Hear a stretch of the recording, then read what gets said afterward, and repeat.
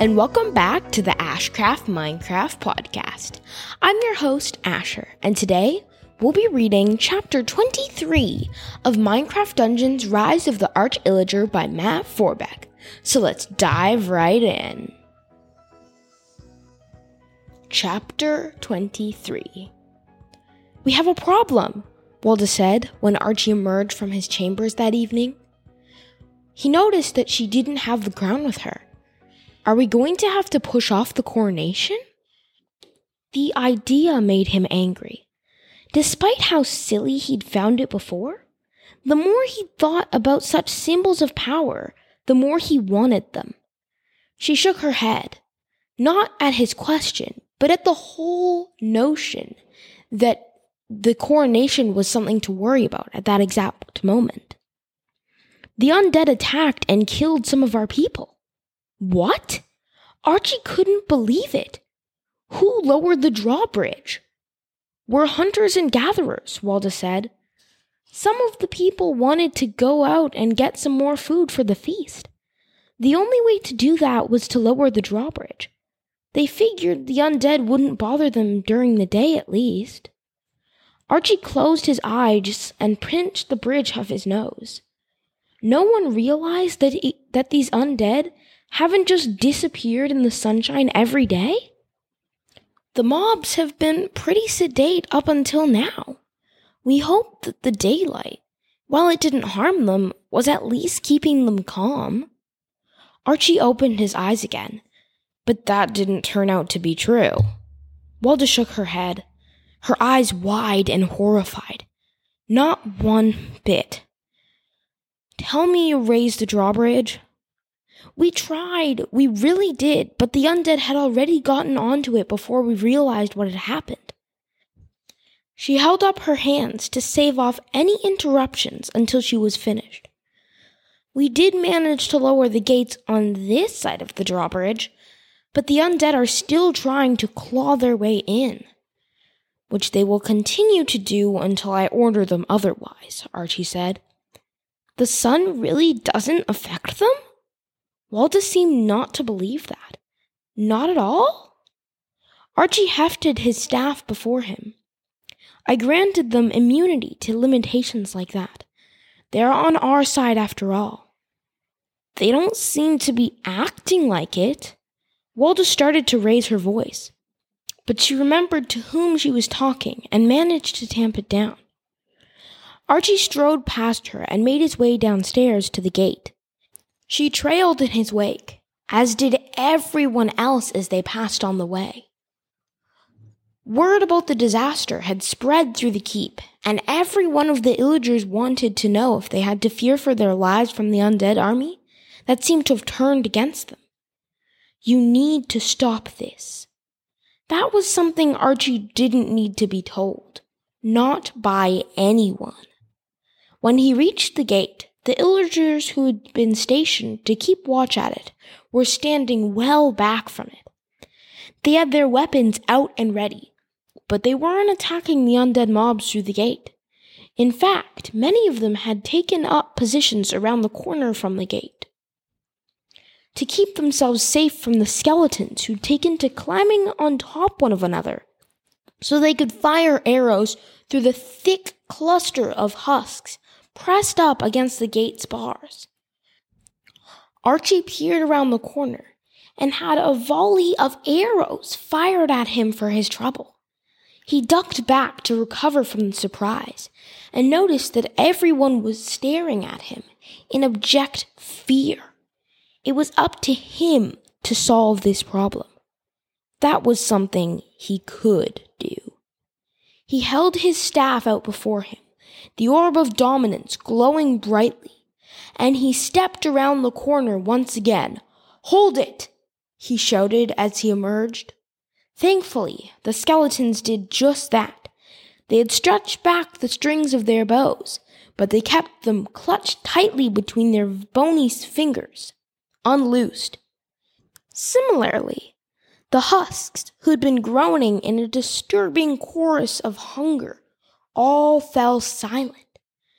Archie strode toward the gate, with unfazed confidence as he grew closer.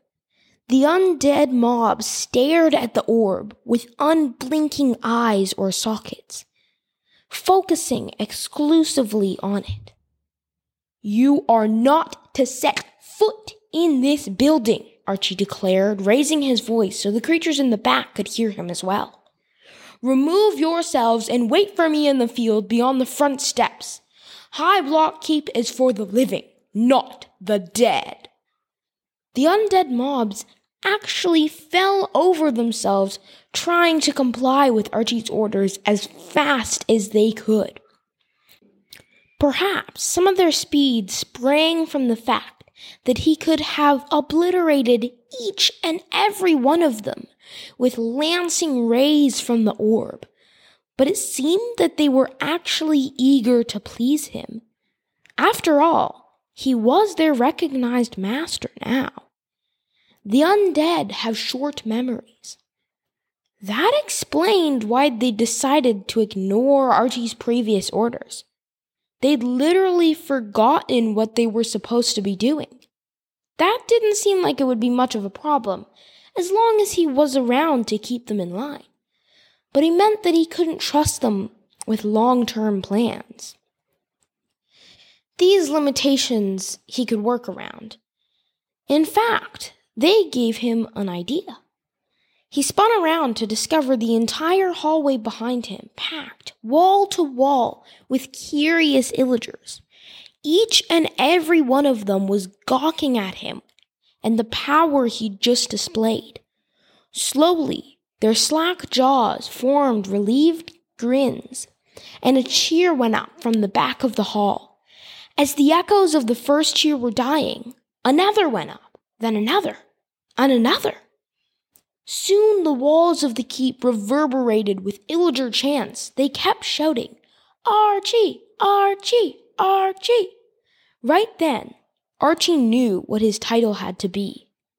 He waited for them to be silent, and they cut themselves off, almost immediately. He cleared his throat and then spoke loudly.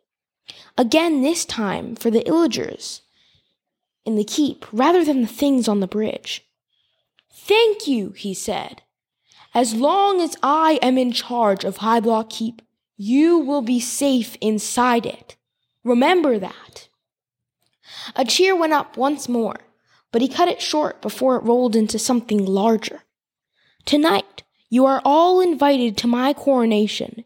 We will meet in the throne room when the sky is fully dark. I looked forward to becoming your official ruler." The cheers went wild. This time, Archie didn't try to stop them. Instead, he strode into the keep, and the howling Illagers parted before him, giving him a wide berth. He went directly to the throne room, and Walda rushed in after him.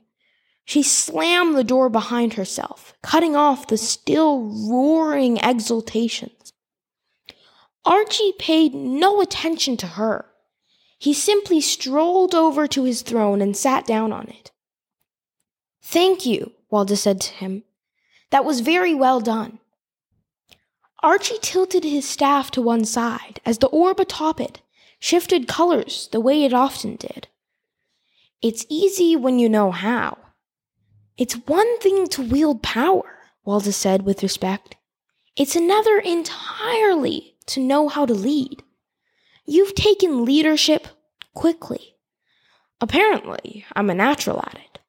Archie thought about that night in the village when he'd been shot and kidnapped. Despite all his power, that had not been one of his better moments. But he wasn't going to dwell on that now, or ever. "I've had a lot more practice at it, and even if I had the power you control, I'm not sure I would have done quite so well." Archie favored her with a knowing smile. She was flattering him again, lying to him really, and they both knew it. Given the chance, she would wrest the orb from him and become the supreme ruler of the Illagers instead. She just didn't know how to do it. Perhaps it was that she was too frightened to try. After all, Look how Archie had handled Thord for his betrayal. She couldn't expect he would treat her any better. She cannot take me from you. Archie gave Walda an easy smile that she couldn't possibly understand. It was based on the confidence he felt that neither she nor any of the other Illagers could come between him and the source of his power. In that sense, he was untouchable, and that comforted him far beyond words. "Let the others in," he told her. She obeyed instantly and left his side to open the doors. As soon as she did, the rest of the Illagers in the keep filled into the throne room, moving in silence and respect. Few of them had ever been in a throne room before, much less witnessed something like a coronation, and they were, one and all, cowed by the prospect, except perhaps for Walda. The sun outside had fallen far beyond the horizon, and full darkness would be upon them soon. Even from up as high as they were, Archie could hear the husks groaning outside and the skeletons clattering about. At his gesture, Walda set people scurrying to light torches in the sconces all around the edges of the hall, as well as in tall candelabras sitting on either side of the dais on which the throne stood. A proper coronation requires proper lighting. The orb flared for a moment, and a brilliant light appeared in the ceiling, directly above Archie. It shone down on him like a spotlight, declaring him the most important person in the massive room. If all eyes hadn't been on him before, they certainly were now.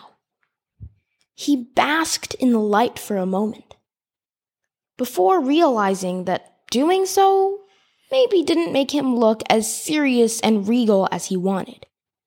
He pasted a mild frown on his face and narrowed his eyebrows instead. The people around him seemed to respond in kind, taking the moment as seriously as he required. Once everyone was in the room and ready, Archie stamped the end of his staff down on the ground 3 times, and the murmuring in the room went silent, as if he'd cut the noise with a diamond-edged knife. Walda strode up to the dais with the crown cradled in her hands. It sparkled in the torchlight, and Archie had to suppress a gasp at the sight of it. He'd never seen anything so gorgeous in his entire life. "It is exactly as you dreamed." It was tall and fashioned from gold. It bore a gigantic ruby on the front, toward its ornate crest, with a sapphire of similar size just below that. Altogether, it was probably worth more than an Illager raiding party could gather in a year or more. Walda stood next to him, on his left-hand side, and hefted the crown in front of him.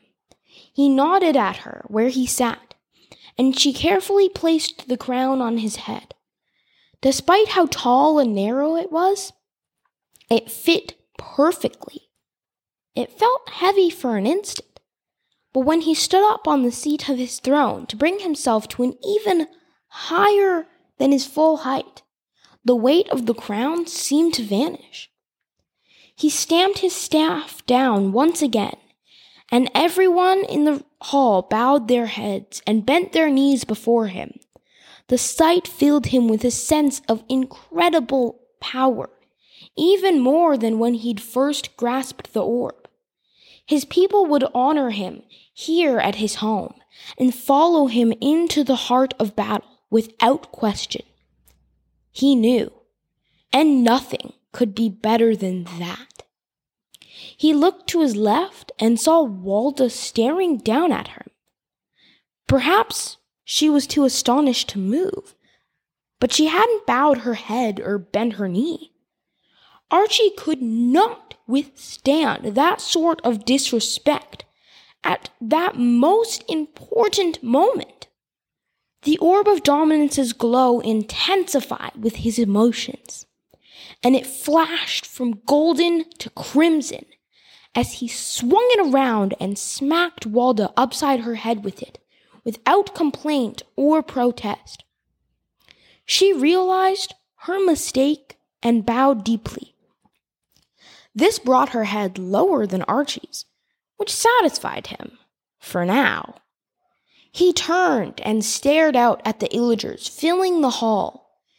The sight of his subservient subjects filled him with incredible satisfaction. He wanted to hold on to that for as long as he could, and he knew there was only one way to do that. Armies that don't fight turn against themselves, as you saw earlier today. Give them a target and they will serve you, just as you serve me. The idea that Archie might be the one serving the orb of dominance rather than the other way around shocked him. But he wasn't about to start an argument with it in the middle of his coronation. Besides, if they both got what they wanted, why split hairs about who was controlling whom? But was this really what he wanted? To control a vast army capable of taking over the land?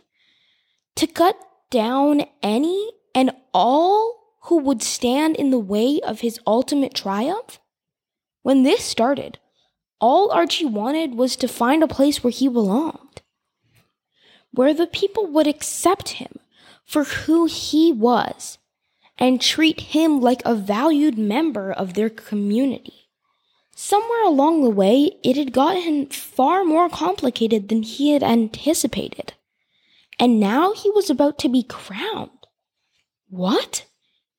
He gazed out over the people assembled in the room. They'd come to abase themselves before him and to pledge their loyalty to him.